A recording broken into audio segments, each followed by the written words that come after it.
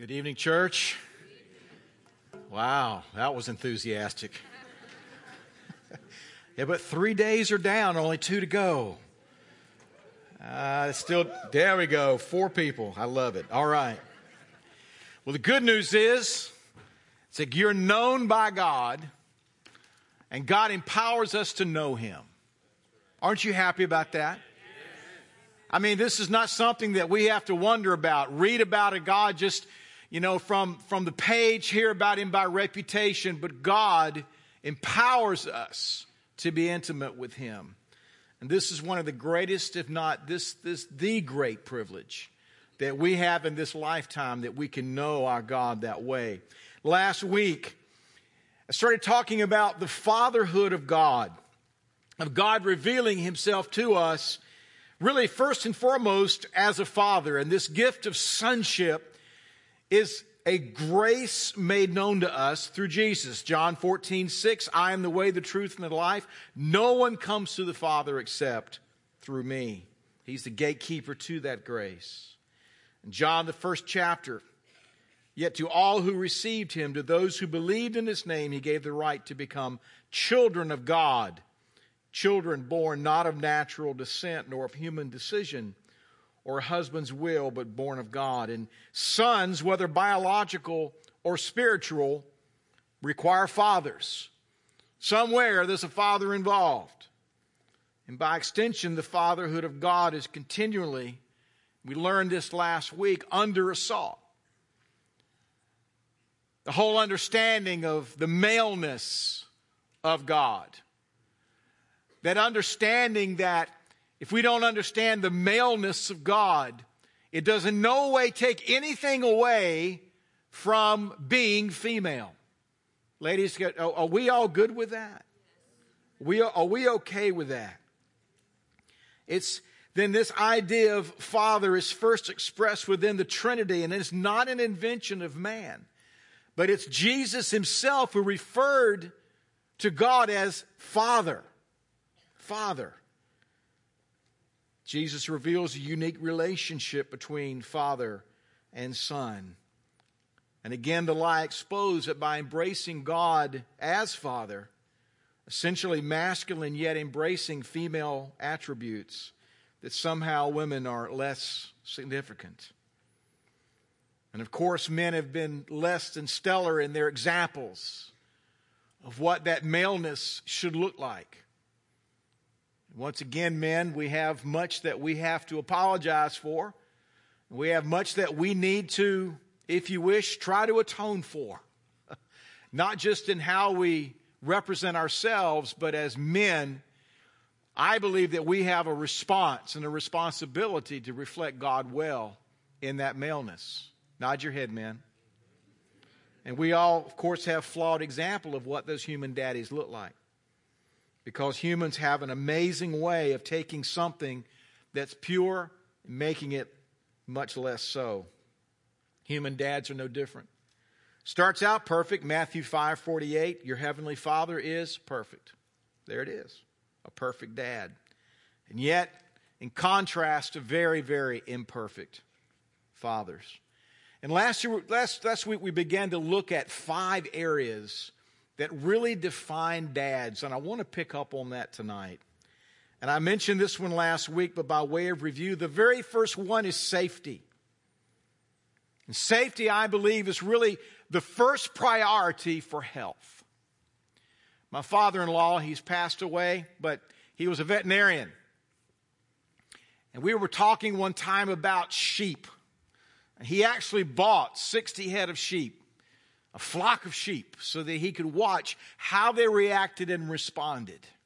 It's a fascinating study. I'll never forget him telling me how stupid sheep were.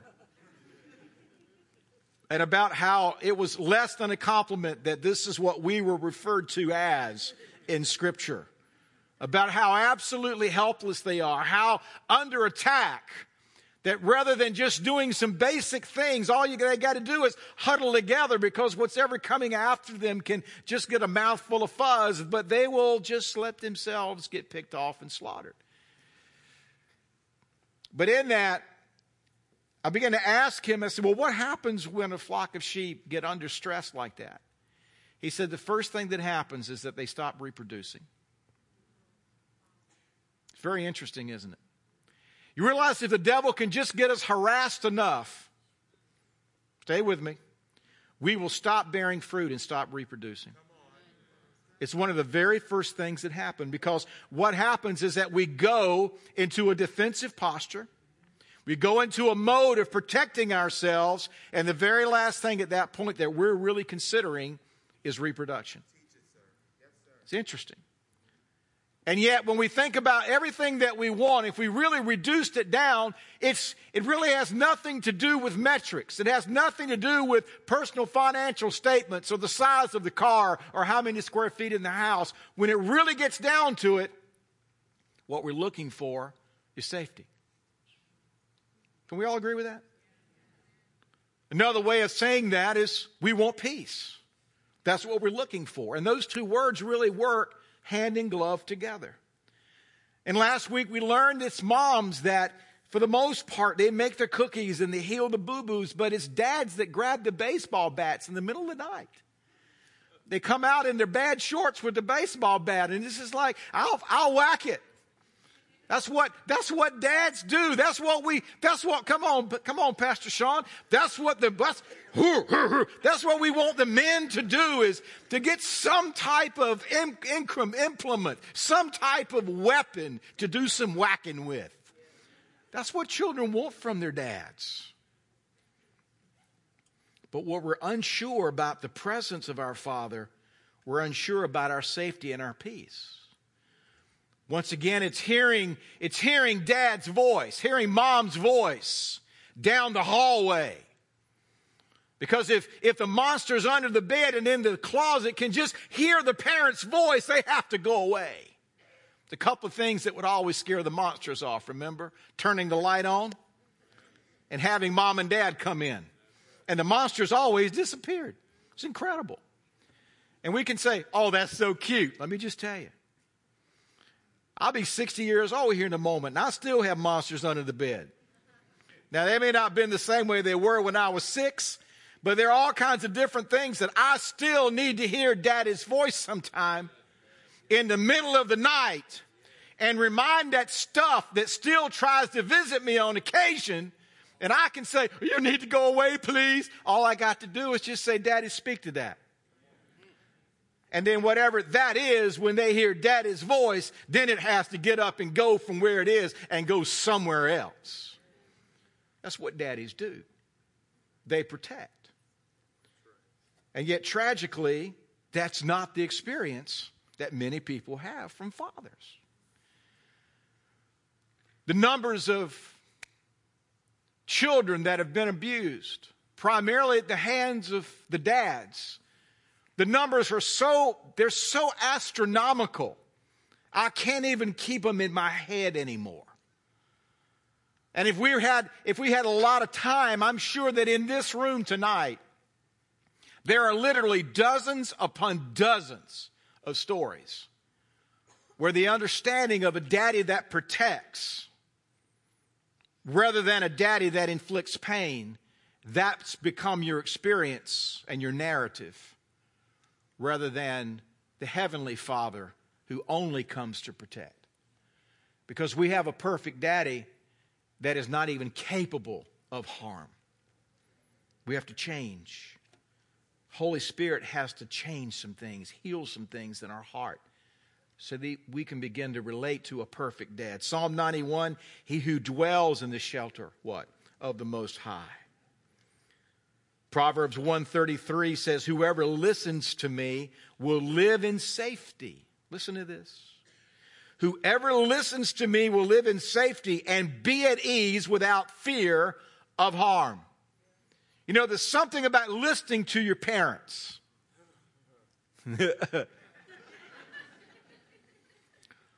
Don't go out there. Don't touch that. That's hot. That's sharp. That's whatever. Now, my wife and I homeschooled long enough to learn some words about learning styles. One of those words was kinesthetic. He's a kinesthetic learner. which means he don't listen to nobody. It's just a euphemism for they ain't taking your word for it. They gonna find out for themselves it's hot. Maybe you've got one or two of those that you tried to raise. Maybe you were the kinesthetic learner and still have the scars on your body from not listening to mom and dad. But it says, who listens to me will live in safety. There it is. But that listening is not just hearing, but biblical hearing, or listening rather, is hearing plus obedience. That's real Bible listening. James, don't just be hearers of the word, but be what? Be doers. That's where safety is found. But then that listening implies another aspect of fatherhood. Who are the people that we tend to listen to the most? The people in authority, which is the second part of fatherhood, is authority. Matthew 8, the story of Jesus and the disciples going across in the boat, and this storm comes up. Jesus is asleep in the boat. He's cool. He's already said we're going to the other side. Disciples woke him up. We're going to drown. Who told you you were going to drown? I didn't tell you were going to drown. Who told you that? And then it says that he said, he got up, rebuked the wind and the waves, and it was completely calm. I mean, it's not that the waves kind of slowed down. All of a sudden, everything stopped. Then they looked around and they said, who is this guy? Really? Seriously? It says, what kind of man is this? Even the winds and the waves obey him.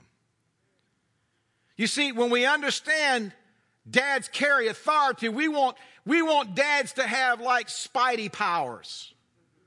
You know, with great power comes great responsibility, all of that kind of stuff.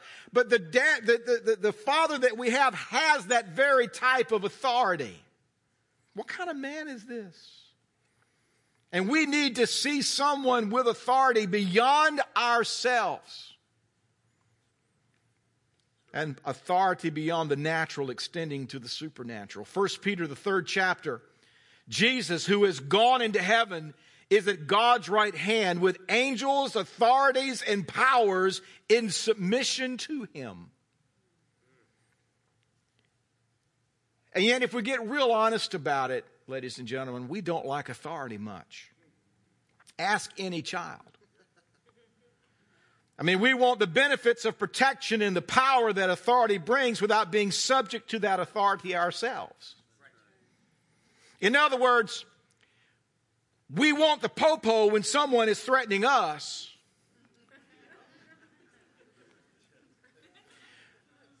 But when the popo pulls us over for violating a traffic violation that the Commonwealth has set forward, our response is, don't you have something more important that you should be doing? Why don't you go chase some real criminals? We want authority on our terms. Come on. I mean, when somebody is trying the door in our home, we're like 911. I need you. Get the police down here now. And yet when they begin to exercise that authority over our life, all of a sudden it's just like, well, wait a minute. I'm not all that bad. It's not about you being good or bad. It's about how you relate to the authority that God has placed around your life. You see, our disobedience removes God's authority. Listen to this. And everything that comes with it and places us in that place of authority. Let me explain to you. Authority doesn't, a vacuum is never created, something gets pulled into that vacuum. So when we tell God, I got it, and we may have enough sense as believers not to say that to God, but through our disobedience, in that moment, that act, that action, that attitude, we usurp God's authority. Then God says, okay, you got it then. And this is where we get this marvelous thing of life called consequences. It's when we start living in the power, when we start living under our own authority, God says, great. guess what? With great authority comes great consequences. Enjoy. 1 Samuel 13, we find, I've been in 1 Samuel a lot lately for some reason. Talks a lot about Saul, and the prophet Samuel had told him to wait. 7 days I'll come and I'll offer the sacrifice. And Saul's armies begin to get a little bit nervous there. And Saul says, bring the offering here. And he offered the burnt offering. It says, verse 10, 1 Samuel 13, as soon as he finished offering the burnt offering, there was Samuel. Saul went out to meet and greet him. What have you done? When I saw that the people were scattering, Saul said, and that you had been so long coming. It's amazing. See, it was only in the realm, numbers, only in the realm of the priesthood who were authorized to offer sacrifices. And some commentators, whatever the sin was, whether it was the fact that in that moment Saul had stepped into the role of priest, or whether or not he had simply been disobedient to what Samuel had told him, because he'd already said, wait until I get there and I'll give you instructions as to what to do. But Saul was always playing to the crowd, and so in this particular moment he said, I got this. And this was the beginning of the end for Saul, as God began to take the kingdom away from him. And we find another story over in the 15th chapter. As if that wasn't enough, God had given instructions to Saul regarding the Amalekites. He said, kill them all. All of them. Men, women, children, infants, livestock, all of it, including King Agag. Saul had a better idea, and he didn't do it.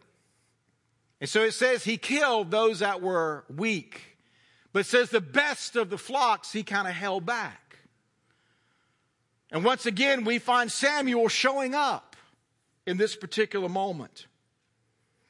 It says, what's this bleating of sheep in my ears? What's this lowing of cattle that I hear? And don't you love how Saul mans up?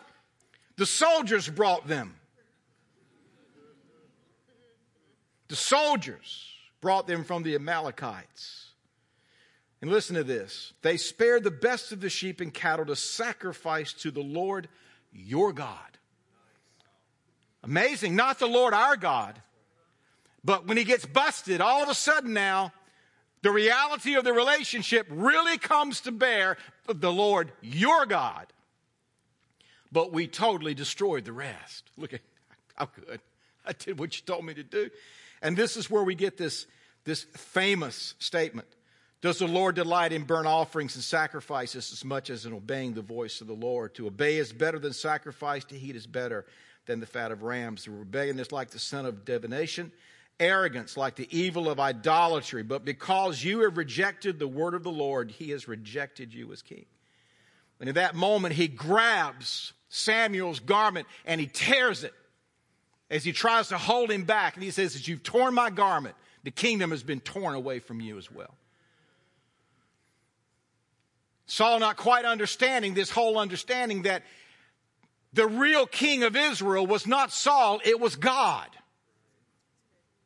God was the king. Saul was just a human representative that God had allowed to be in this place in this moment. But Saul couldn't quite get hold of that. And so wherever you see disobedience, what you see is a usurping of authority.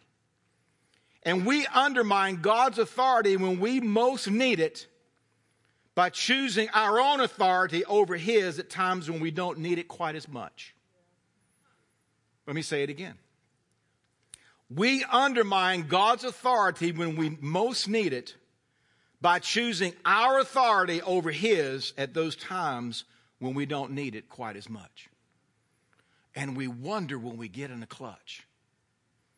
We cry out, Daddy, Abba, Father, Jesus. And all of a sudden we're wanting God to swoop in that moment and be the big bad superhero God when all along in these little decisions we've been our own authority. And we wonder in that moment, when we most need it, where is it? Interesting. And how quickly do we acknowledge and respond to that authority? You know, worry is the primary manifestation that we don't really trust God's authority and His sovereignty. Worry is a manifestation. Worry is not the emotional outworking of intercession. We don't intercede to rid ourselves of worry. It's a byproduct, not the product. But the reality is that when we fail to really apprehend and comprehend the authority and the sovereignty of God over everything, including the devil. Hello? Oh, I'm really worried about the devil. Why? He's a created being. He does nothing without permission. Nothing. He doesn't, he might be a little sneaky to you, but let me just tell you, he's never gotten one off on God. He never will. And so I'm so worried about this demon and that demon and this thing. I'm so worried about cancer. I'm so worried about the economy. I'm so worried about what's happening in our nation. You're just manifesting that you don't really believe God's truly in authority. He's really in control. Trust me, He is. Now, sometimes it doesn't look like it. Why? Because His ways aren't your ways. It's like, I don't like it. I don't like this process. I don't think I might not like that guy up there who you put,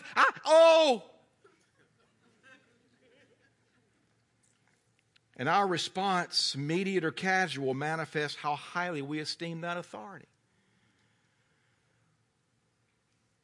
You know, real discipleship is not the fact that we eventually get there. It's how quickly we get there. Oh, God, I finally did it. Look at me. Great. Wonderful. Look at me. Yep. Years later, I won an award. Come on, I showed up. I played. But the reality is, it's not the fact that we eventually obeyed. The issue is, how quickly do we obey? How quickly do we get from point A to point B once we know God has spoken to us? Matthew 28, Jesus said, all authority in heaven and earth has been given to me. Where'd that authority come from? It came from the Father. Then He said, He gave us to go and make disciples. Because He realized there was no way that we could do what He called us to do without a true understanding first that He was in charge of the whole thing. This is the order that we have to get it in. And as a result, with authority comes this other wonderful thing called discipline. The consequences for usurping or stepping outside of that authority. Hebrews, the 12th chapter, we'll read the passage, verse 11. Endure hardship as discipline. God is treating you as sons. For what son is not disciplined by his father? And if you're not disciplined, and everyone undergoes discipline, then you are illegitimate children and not true sons. Moreover, we've all had human dads who disciplined us, and we respected them for it. How much more should we submit to the Father of our spirits and live? Our fathers disciplined us for a little while as they thought best. But God disciplines us for our good, that we may share in His holiness. No discipline seems pleasant at the time, but painful. Later on, however, it produces a harvest of righteousness and peace for those who have been trained by it. The results of no fathers and no discipline, Scripture says in verse 8, right here, is illegitimacy. You see a man or a woman And there's this horrible spirit of illegitimacy. Scripture says that unless we have embraced this divine discipline, it says we're not true sons. I'm just reading the Bible. There's no respect and fear where there's no real discipline. I don't know about you, but when I went to school, going to the principal's office was a little bit like dead man walking. I'm serious. I mean, it was just like, dung, dung. Going to the principal's office. Because those were the days that after the teacher whooped you, you went to the principal's office. They whooped you again. And depending on the size of the community, they called you mama and your daddy. And they may not have done it for the right motivations, but they whooped you again because they got called from the principal's office. So it was good for about 3. If it ever got escalated. Do you understand what I'm saying? But I mean, most of the time, there was enough of the fear of the whole institution of the principal that was enough to hold you back. Because there was enough respect and fear for that individual that it's just like, I don't want to go there. A few years ago, I was in traffic court. Now, before you get all excited about that, it was for an expired inspection sticker. Thank you very much. So right. And so I showed up my little piece of paper, just show the judge that I had gotten an inspection sticker taken. But it was amazing to me being in court. Because this was my first experience of being in court and watching the folks in court. If I had more time, I'd go hang out in court more. Because it is a lesson in human behavior that is astounding. And to watch people and the judge or the bailiff calls their name and they're,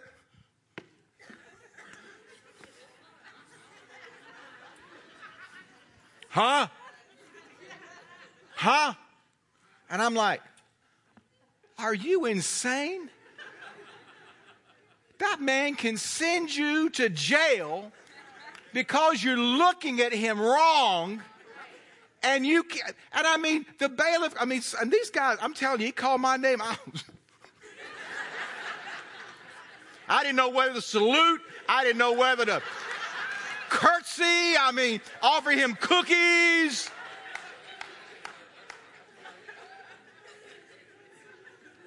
But I was good to go. I had my piece of paper, but I was terrified. This was just a few years ago because I realized the authority that man had sitting behind that big desk up there. But watching these other folks, and I'm thinking, I don't get it.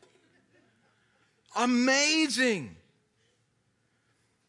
My wife and I were just at a family thing, and didn't realize it, but I have some cousin-in-law somewhere removed who is a sheriff down in Florida. And so we were talking about this whole phenomena of respect and fear for law enforcement. Now, I know we can't really talk about this in our current culture today. But I said, how does this work anymore? I don't know about you, but man, when I see the blue lights, I'm like, I'm finding respect I never knew I had.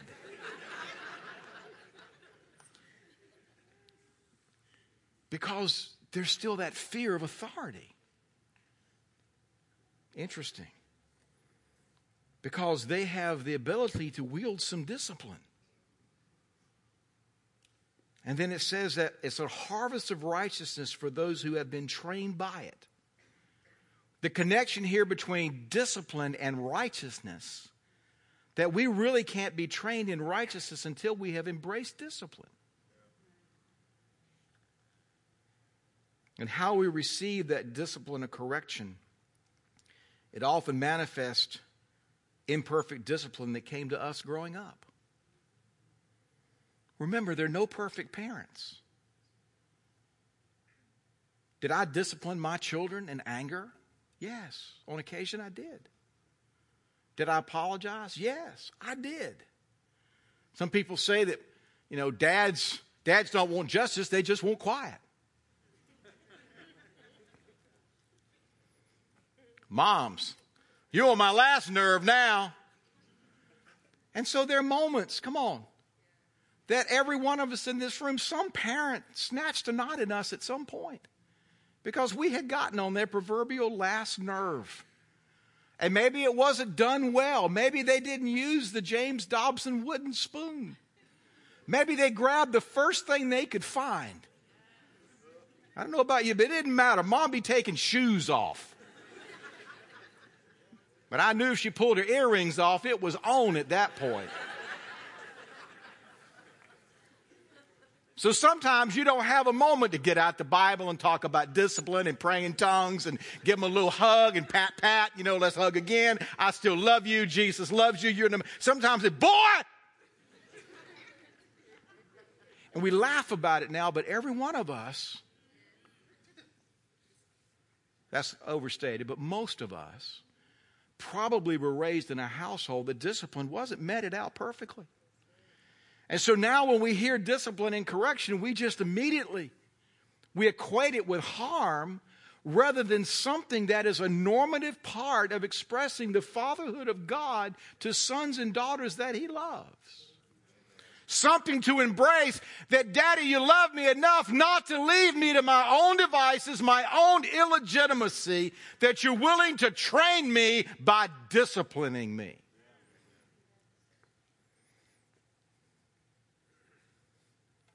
Daddies provide. When you pray, Matthew 6, don't keep on babbling like pagans.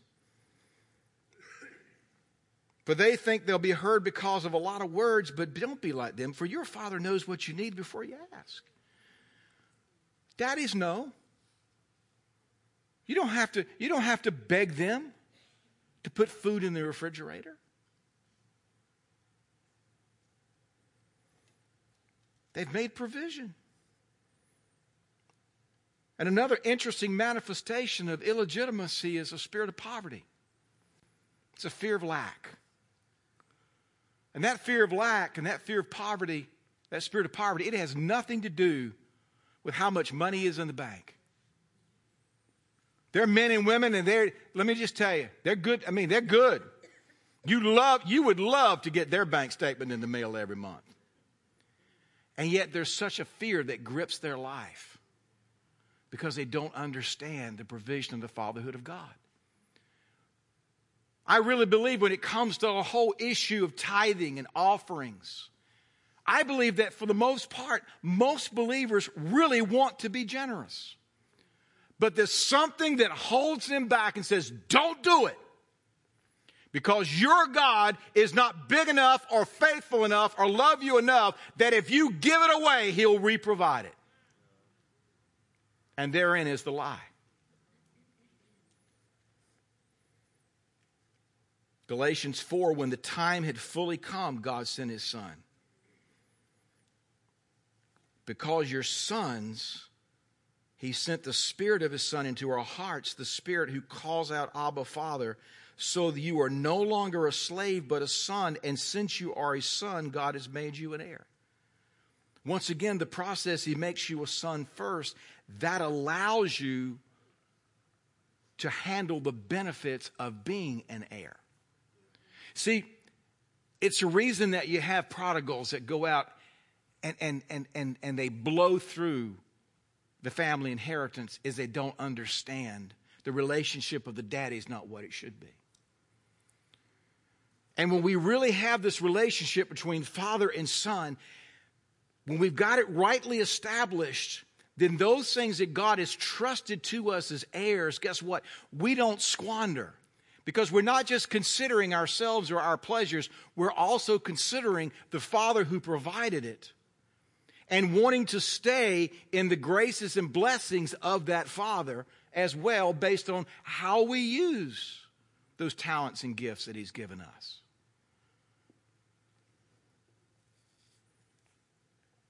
Psalm 37. I've never seen the righteous forsaken or the children begging for bread. This is who Daddy is. Daddies provide. And then lastly is affirmation and blessing. It was the Father's affirmation that framed the ministry of Jesus.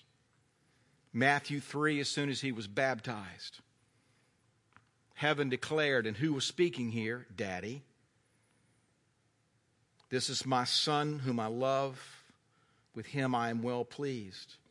Repeated again at the Mount of Transfiguration, Matthew 17, in front of some witnesses there. Framing Jesus' ministry was an affirmation of who he was and the Father's affection for him. But you realize that same paternity extends to you and to me today. Fathers bless and fathers affirm. Isaac blessing Jacob and Esau. And what happens when one gets deprived of the Father's blessing? And this understanding of blessing is something that's largely been lost culturally, I believe. Because we've substituted blessing with stuff. But when we don't really receive the Father's blessing or affirmation, I can't tell you as a pastor how many folks that now realize, because perhaps they're up in years, that Dad is no longer around, that they missed that affirmation. Son, you're good. I love you. Bless you. They didn't get it. And there's a hole that's there. Esau says held a grudge against Jacob because of the blessing his father had given him. In the days of mourning for my father are near, I'll kill my brother Jacob. You see, when we don't get that blessing, it leaves us embittered. And it leads to rejection. And like depression, rejection is both endemic and epidemic in our modern culture. Look around and just look at the real core thing that drives so many people. It's rejection. How do I know that? Because folks are working overtime to be accepted by the world. Say the right things, dress the right way, hang with the right people. We're doing everything we can to be accepted. Why? Because the rejection that stems from the lack of affirmation that either a natural daddy or a spiritual daddy is not getting to us in the moment. It's causing us to respond and react in bizarre ways. Again, we give our children stuff as a sign of affirmation without the real blessing of fathers to the children. Here, boy, I love you. Now, I realize that giving stuff is, quote, a love language. I got that. I like giving stuff. I got a problem with that, according to my wife. I don't think it's so bad. That's why God made closets and gave us grandchildren. But the reality is it's still not a substitute for grabbing that child and affirming them. And not just what they do, but who they are. Blessings that get withheld based on behavior. Do you realize that the Father has withheld nothing based on your behavior? Because otherwise you'd never get anything. I just want to be good enough to get blessed. How's that worked out for you? But God doesn't relate to us that way because Jesus has been good enough to get us blessed. Aren't you glad? It's on the basis of His righteousness that we can receive the affirmation and the blessing of the Father. Hallelujah. And the church, sadly, in its sometimes misplaced emphasis of prosperity over paternity as a manifestation of blessing, has unknowingly contributed to this very illegitimacy. What did you say, Pastor Jim? It says, because we have substituted many times in the church that the affirmation of the Father has to do with your prosperity rather than God's paternity. Therefore, the more stuff I've got, the more affirmed I am. Look at me. God loves me. I'm paying my bills. I got a new car. That means I'm good with Daddy. And we've emphasized that over paternity. Jesus, help us. And the primary ministry of the Holy Spirit, everything that the Holy Spirit does on our behalf, is to minister this to us. Romans 8, and I'm closing with this. Pastor Donnell, join me up here. It says, you did not receive a spirit that makes you a slave again to fear, but the spirit of sonship. And by him we cry, Abba, Father. For the Spirit himself testifies with our spirit that we are God's children. Saints, if that were all the Holy Spirit ever did, that would be sufficient ministry for the third person of his person. To just move into us and tell us all the time, you're my son. I am well pleased with you. You are not illegitimate. You're not only wanted, you're chosen. And all the time, the Spirit of God on the inside of us is telling us, son, daughter, while the world is telling us, you're not wanted, you're illegitimate, you're rejected. The Spirit of Christ on the inside of us is continually affirming the fatherhood of God in our life. And we may not ever speak it in tongues. We may never raise our hands and prophesy it, but it's something that's happening on the inside of us all the time, automatically. I don't know about you, but I want to get in touch with that ministry.